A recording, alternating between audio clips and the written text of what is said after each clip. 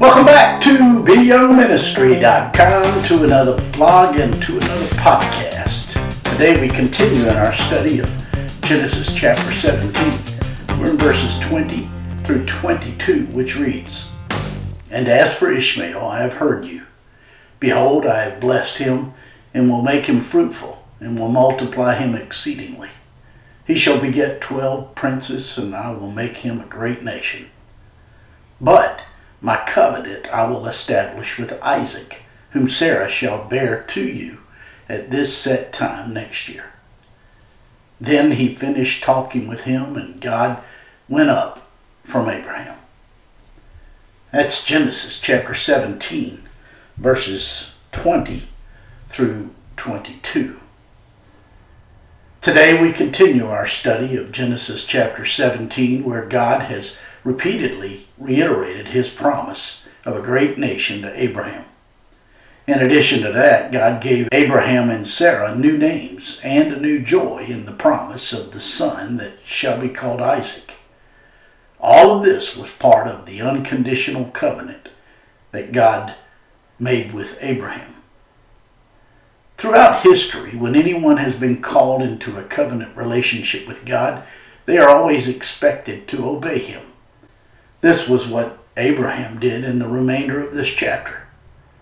At this point, the doubts that Abraham had expressed earlier seemed to have vanished, and his swift obedience was cemented in the unconditional promise given to him by God.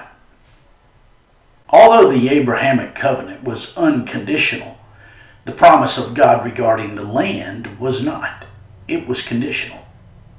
In Deuteronomy chapters 28 through 30, God reminded Israel, "If you obey me and keep my laws, I will bless you in this land. You'll get a lot of rain and crops in this land. You'll subdue all your enemies. If you disobey me, your enemies will subdue you. In fact, you won't have good crops. You won't have good rain. Your enemies will come and take you from this land, and you'll be in captivity." Now, ultimately, the land at the end of time will be forever Abraham's and his physical descendants, unconditionally. But during their tenure in the land, their occupation of the land was conditional. Essentially, God consistently said to Israel, "I put you in the land, but if you disobey me, I will take you out of the land." God promised Israel a spiritual spanking, which was designed to get them to cry out and depend upon him. It was then that God would bring them back into the promised land. In verse 20 of today's passage, we read, "And as for Ishmael, I've heard you. Behold, I've blessed him, and will make him fruitful, and will multiply him exceedingly. He shall beget 12 princes, and I will make him a great nation." In the previous verses, Abraham had asked that Ishmael would live before the Lord, that he would be blessed of the Lord as the heir of the promise that God had consistently made to Abraham.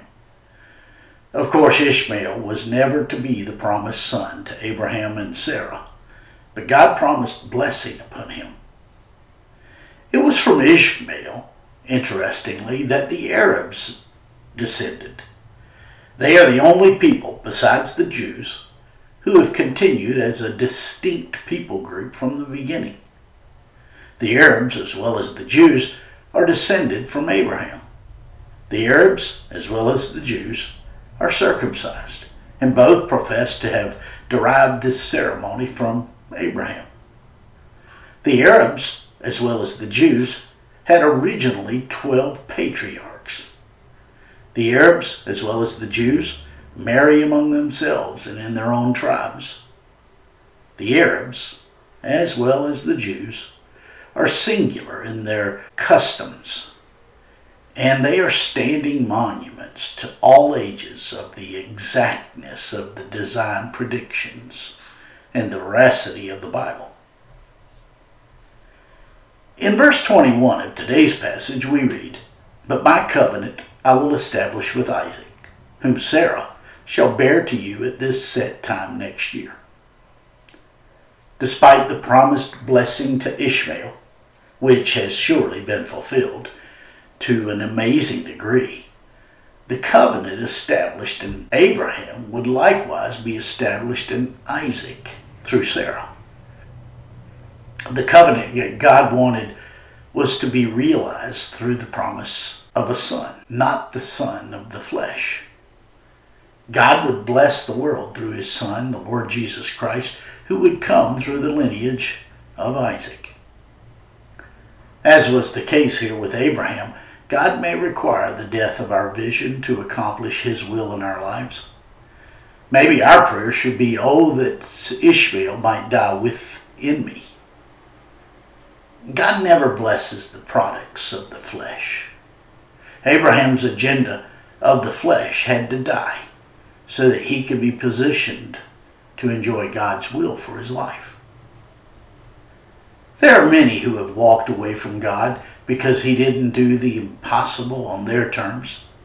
They expected God to do things that God chose not to do.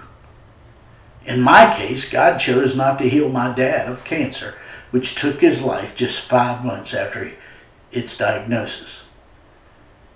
We must be aware of the God who does the impossible simply because it's impossible. The God of the Bible is all about keeping promises. The imaginary God who placates to our every whim is nowhere to be found in the Scriptures.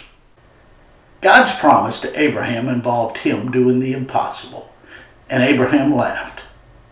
It was at that point that God gently but firmly corrected Abraham. This verse merely accentuates that God's covenant is always based upon his will, which includes the spiritual, even if it includes the earthly. This promised blessing from God to Abraham delivered to hopeless man the Messiah. It was through him, the Lord Jesus Christ, that we were brought into a personal relationship with God. The Apostle John wrote, "We are children born not of natural descent, nor of human decision, or a husband's will, but born of God." John would say that our rebirth was just as much as a miracle as Isaac's birth, and that we are just as much children born only by the promise. Isaac had quite a unique understanding of this concept. After all, he was born to an old man and an old woman well beyond their childbearing years. He was a child whose birth was promised a quarter of a century before it took place. It was based upon this promise that his family had pulled up stakes and moved to an entirely new country. Isaac was fully aware of the fact that being a child of promise forms an identity. Likewise, our rebirth should give us this unique understanding and a great appreciation for the God of the Bible. After all, it was and is no easy matter to come to the Lord Jesus as our Savior. Like Isaac's birth, our rebirth could not have happened without God's power.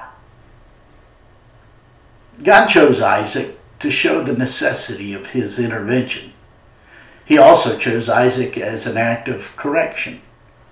13 years before, Sarah and Abraham had decided that God would not keep his promises, so they acted out their disbelief in the promise because the promise seemed impossible. So, at this point, God gave Abraham another chance to trust this same promise, even though it seemed impossible. God's grace has an incredibly long arc to it, and neither sin nor doubt have a statute of limitations with God. In verse 22 of today's passage, we read, "Then he finished talking with him, and God went up from Abraham." God went up from Abraham. Perhaps this detail is included to emphasize that God's appearance to Abraham really happened It wasn't something Abraham imagined. God came, God spoke, God left.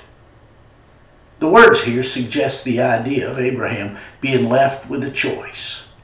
Will he believe? Will he trust? Will he obey?